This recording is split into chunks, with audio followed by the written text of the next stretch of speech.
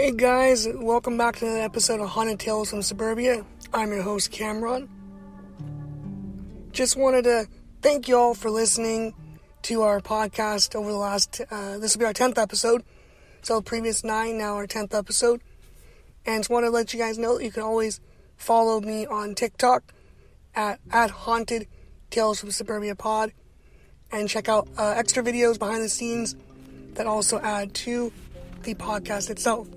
So usually when I do the podcast, I'll have a little episode or a little snippet kind of explaining what the episode's about, but I also do other videos that can tie into an episode. If I find something that's really interesting, I tend to add it into the podcast or even elaborate more on it. If there's a lot of viewer and follower interest, I'll expand on it that way. So you guys get it in both ways. So today we're going to kind of focus on a couple different locations that are both in New York and for different reasons. One is a story that had a lot of interest for me, but also some of our followers on TikTok, which was the story of Eunice Goody Cole, which was thought of to be the first witch in Hampton, New York. She was actually known as the Hampton Witch. And it's a very interesting backstory and information for her. So we'll talk about that today too. The second story is the John Lawson Mannequin house, which is a really creepy, odd story. And we'll touch on that today too, also in New York. So New York's getting a little bit of focus this week for two different reasons, but still fascinating and interesting and encompassing the paranormal. So let's start off with Eunice Goody Cole. So a little bit of backstory with her is New Englanders in the 17th century feared the devil above all else. They believed that natural disasters were caused by a person who was possessed by Old Nick. If their crops failed, a cow went dry, or if an epidemic struck, they blamed someone in the community, usually an eccentric, old person. Well, Eunice Goody Cole was all of these. She was an eccentric, old person. She was a little odd. Doesn't mean that she was a witch. But back then, when she first came with her husband William to New Hampshire, she was an indentured servant from London, England. And her husband and her were introduced into the colony in 1638. And they became a part of that new colony. And the location was called Exeter. And it was being established under the leadership of Reverend John Wheelwright. Well, in 1640, the Coles decided to move to that settlement at nearby Hampton. And Wheelwright moved from Exeter to Wells, Maine, but was ousted from there and made a bid for control of Hampton. And that left the Coles back under the jurisdiction of the leader they had previously abandoned. So it kind of came full circle in a sad way for them. They got away from England because of that one particular person, and they became back underneath that person in the colonies. Now, during their time, Eunice and her husband tried to do the right thing, tried to make a better life for themselves, but they were continuing to be persecuted. And she gets that nickname Goody as Goody Cole, because back then, a good wife was abbreviated as Goody. And because she was a woman of lower standing, she was given that title as a good wife, and so she became Eunice Goody Cole. Now, the turn of witchcraft is interesting. Because they were poor and they were elderly, they still, for some reason, owned 40 acres of valuable land near the salt marshes, and that was highly desired by others. So obviously jealousy can play a role in that. So it looks like someone was jealous, like, hey, they've got this great land. I want that land. Guess what? They're a witch. They're a witch. And so the silliness of that led to the unfortunate events for Eunice and her family. Because that land was desired by others, the townspeople, the neighbors, they started making problems. And they tried to depict her in a negative light. They tried to say that she was an unsympathetic character, because she stood up for her rights in an era when women had none. She had a voice. She was an older, elderly woman in her 60s, but she had spunk to her. And they didn't like that.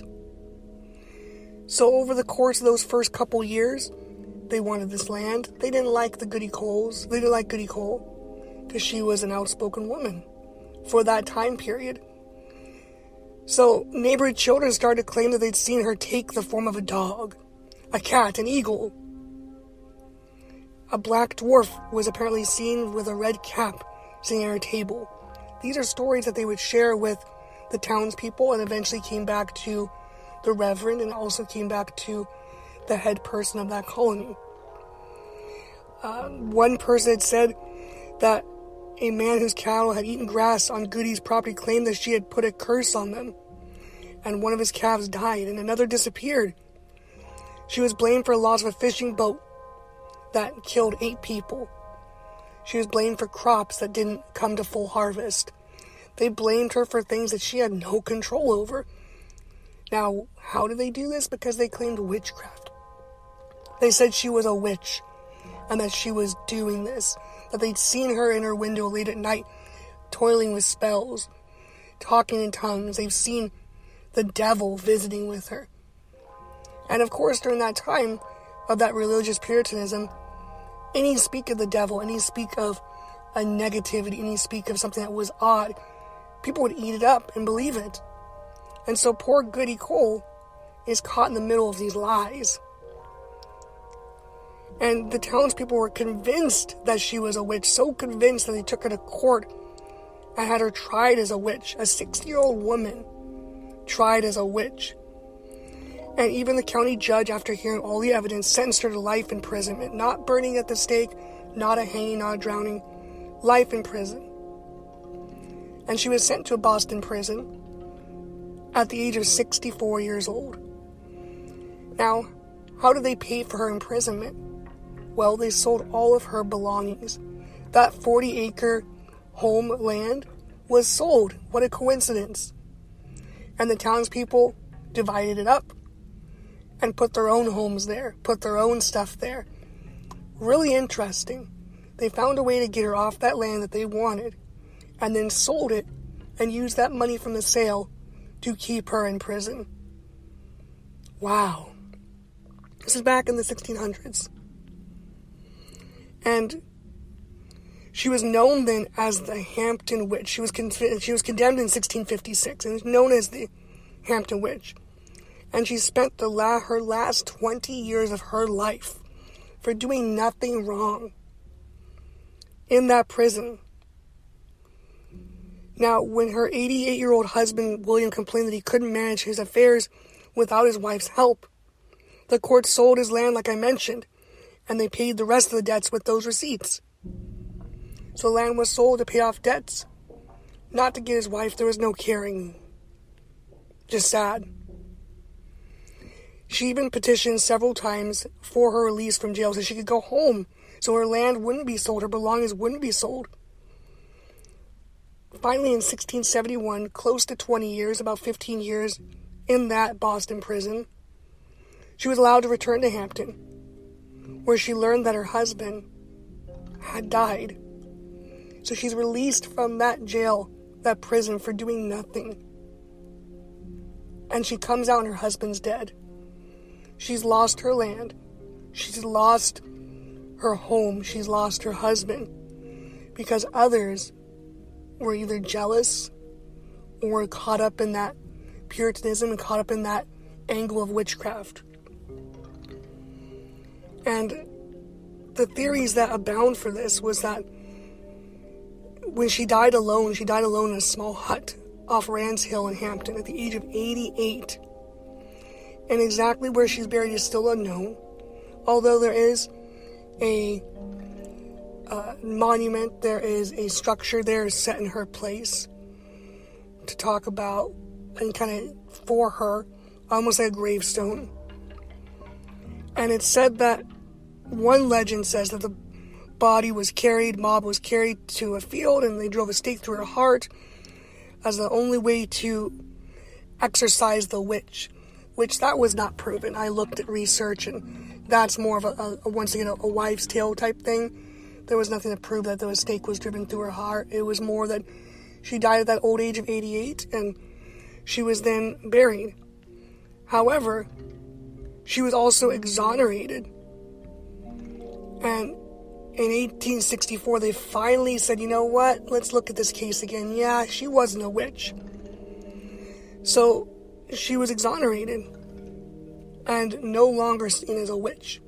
And they cleared her name almost 300 years. I want to say close to the 1900s. Almost 300 years after she had died, they finally cleared her as being a witch. Wow, 300 years. They finally cleared her of being a witch. And the townspeople said, in those 300 years, they said, you know what, we looked at the facts, looked at the evidence, and the wrongs that had been done to her, that what was done to her was unjust. So the Society of the Hampton Apprehension and those falsely accusing Enniscorthy Cole, having had familiar with the devil, they stated back then, and they tried to pass the blame of it was the time period, it was a mistake, but they exonerated her post-mortem of being a witch. But even though her legend still lives on as being the only witch in Hampton to ever be tried, but if you think about the facts, she was tried as a witch because people wanted that property. They saw this elderly couple, an elderly woman who had 40 acres of prime land, and they're colonizing a new country. And you have a dictator or a person that they were under as far as that power in England, now once again taking control in the colonies. And they were an outcast. They were bullied. Essentially, they were bullied. And that's kind of what leaves that open, because there's so many different stories that have to do with witches and history of witches. But sometimes it can be something as sad as a story about someone accused of witchcraft that had no connection, had not practiced, had no direct reason for witchcraft, being blamed for these things. So I wanted to kind of touch on that story because it happened once again in New York. Nothing bad about New York, just I found these two different stories on my journey as I look for content to kind of share with you guys on TikTok. And I thought that was an interesting one because a lot of people were curious about it and were leaving comments. So I want to delve a little deeper into it and share a little bit more with you guys on the podcast. So with that being said, I want to kind of lead in now into our second story, which is the John Lawson Mannequin House. And this one's super creepy for many different reasons. And we're going to touch on that here in a second. So this John Lawson Mannequin House. It kind of is a mystery house, I guess, because it's still a mystery to this day for a couple of reasons. So this home is also in New York. It's located near the New Hamburg train station in New York. And it was built in 1845. And it's believed to be the oldest house in New Hamburg in the Main Street Historic District. And it was supposedly built by John Lawson, who was at the time a new colonist to that area. Once again, we're talking about colonists and coming to the New World. And it was believed that he was a descendant of those first colonists in that area. And so he built this home in 1845. And he expanded upon it based on their land that they owned. And it's one of the oldest homes because there were several other homes in that area, and they kind of look at the history of that location, and they determined that this was one of, I believe, 2 or 3 homes in that particular district that dated back even farther. He had done some renovations on it. That's why I talk about built. It was kind of continued to be built upon over those years as things get improved upon, homes get rebuilt. But that's not our story. That's a little bit of just me going off topic, so I apologize. But we're talking today about why this house is so unique, so weird, so creepy, so interesting. So let's go into it. It's not just famous for being historically old, because of the creepy, and I'm going to tell you guys right now, creepy, if you look this up on the internet, you'll see the pictures. Creepy mannequins that once adorned that front porch. So in this house, outside this house, has a wraparound deck. It's very much the old farmhouse style. It's kind of secluded. There's trees around it. There's bushes. It's kind of off, I wouldn't say off the grid, but off the beaten path where you would just locally find it real easily, unless you're driving for it specifically. And the mannequins are no longer there. So if you guys want to just jump out right now and head over as I'm talking, you'll see the house, but the mannequins are no longer there, and we'll talk about that. Now, nobody knows when or why these mannequins really first appeared, but they were only on that porch for about 10 years, up until about 2005. So we're talking about the 1990s is when we started seeing these mannequins on this front porch. And there's so many different myths and stories that things surround it. Why were the mannequins there? Who put them there? Was it a joke? Was it an Art Deco type piece? Was it someone just playing a joke? Well, they don't know exactly who put the mannequins there or why. But a couple legends I kind of delved into and saw was that they state that they had something to do with two tragedies that occurred very close to the house. So they're trying to correlate these mannequins first appearing because of tragedies that had occurred at that particular location or in that area. And the first one that they talk about when I did my research was a derailed train crash that occurred in 1871. And apparently a train heading southbound collided with a train heading northbound only about 200 feet from the home, which ended up killing over 22 people. But what was interesting is because the train itself was carrying oil, there was a huge explosion. And that explosion just rocked that whole area. But even though it only killed 22 people. So some people believe now that part of those 22 people were inhabiting these mannequins. And it wasn't a lot of mannequins on the front porch. They said it was about 2 or 3 mannequins. But what was weird is that every day the people would drive by or they would go and look for this location, they'd see these mannequins that were essentially moved to different positions, always on the front porch. Different wigs, different hats, holding a book, holding a coffee cup, looking towards the east, looking towards the west, standing, sitting. So the mannequins were being positioned and repositioned daily. But what was interesting about it was that no one ever saw anyone doing it. No one saw anybody coming from the house. No cars were parked there. So no one knew who was doing it. Okay, let's get to the second part of that legend as to why these mannequins were there. The second tragedy that occurred was a fire that took out 6 homes, all within that vicinity of the Lawson house in 1877. But the Lawson house didn't burn down. All the homes around it within that location burnt down, but this one still stood. So 6 years after the train derailment, a fire breaks out and burns all the homes around this house, but not the Lawson house. So locals started to now believe, wow, maybe there is something to it. And so they speculated that the lost souls that perished in both those tragedies were now inhabiting the bodies of these mannequins, possessing them. Kind of like those haunted dolls that people have and people talk about. And I truly believe that a spirit can inhabit an object. And so possibly it could be a spirit inhabiting that mannequin, and they're moving around in their different positions. But these are what the locals had speculated, that that's the reason why the mannequins were seen moving and no one was seen anywhere near the house.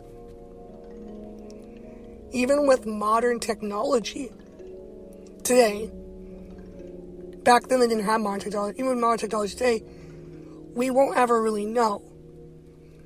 Because over the course of that home being in possession of owners, no one was ever seen living at that house.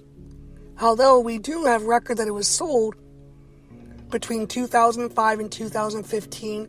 The records are kind of confusing there a little bit. But we do know that after 2015, we don't see any more mannequins on that front porch. Talking, not me personally talking, but other people talking to the locals when I did some research, had mentioned that someone had seen at one point a light coming into the house, early morning hours, 2-3 a.m., but never saw anyone come in or out of the house. So there's speculation that perhaps someone was doing it and moving these mannequins. Because obviously after the house had been sold, the mannequins stopped being on the porch. But no one was ever seen living at this particular house. So perhaps they came at night, 2-3 in the morning, and snuck in. Like I said, it's a secluded area, so maybe a little bit off the road, and did the rearranging for fun.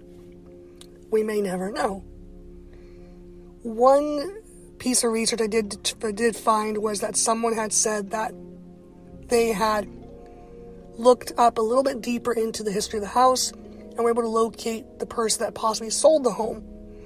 And so they went on an adventure themselves and drove out to the new place that the people had supposedly purchased. And what they found was these same mannequins at this new house. But they were just kind of like positioned outside in a garden area. So nothing too creepy, right? Just some mannequins hanging out in your garden. Kind of like a modern day scarecrow, I guess. So they had these mannequins out there. So the person did find this house. They also mentioned the house was once again kind of off the beaten path, more of like a compound, secluded. So you really couldn't get a good look. There isn't any pictures of this new information, new evidence, so once again, it's speculation. But we may never know who did move or set those mannequins. Maybe it was a possession of spirits within those mannequins. But paranormal enthusiasts today, ghost hunters, locals, still think the house is not just creepy in general and creepy for the mannequins, but they go and they have done investigations. They've gone to the mannequin house and claimed to have picked up voices, footsteps, seen lights at nighttime in that area. Well, if the house was sold, I'm assuming people live there.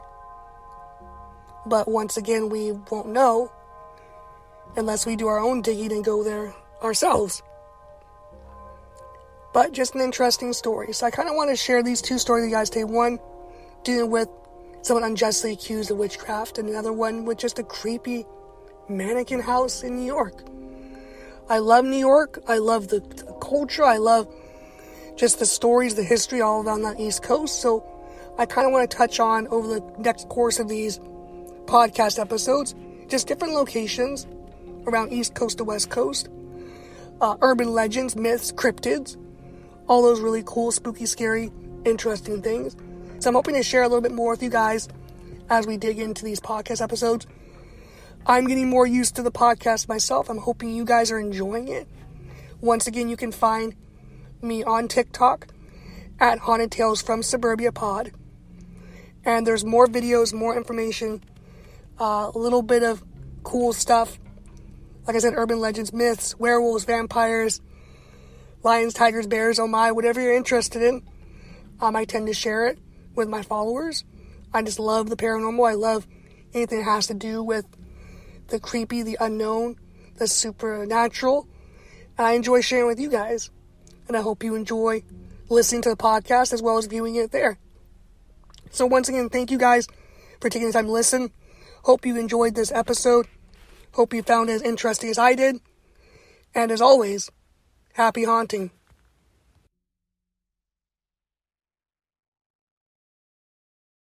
What is it?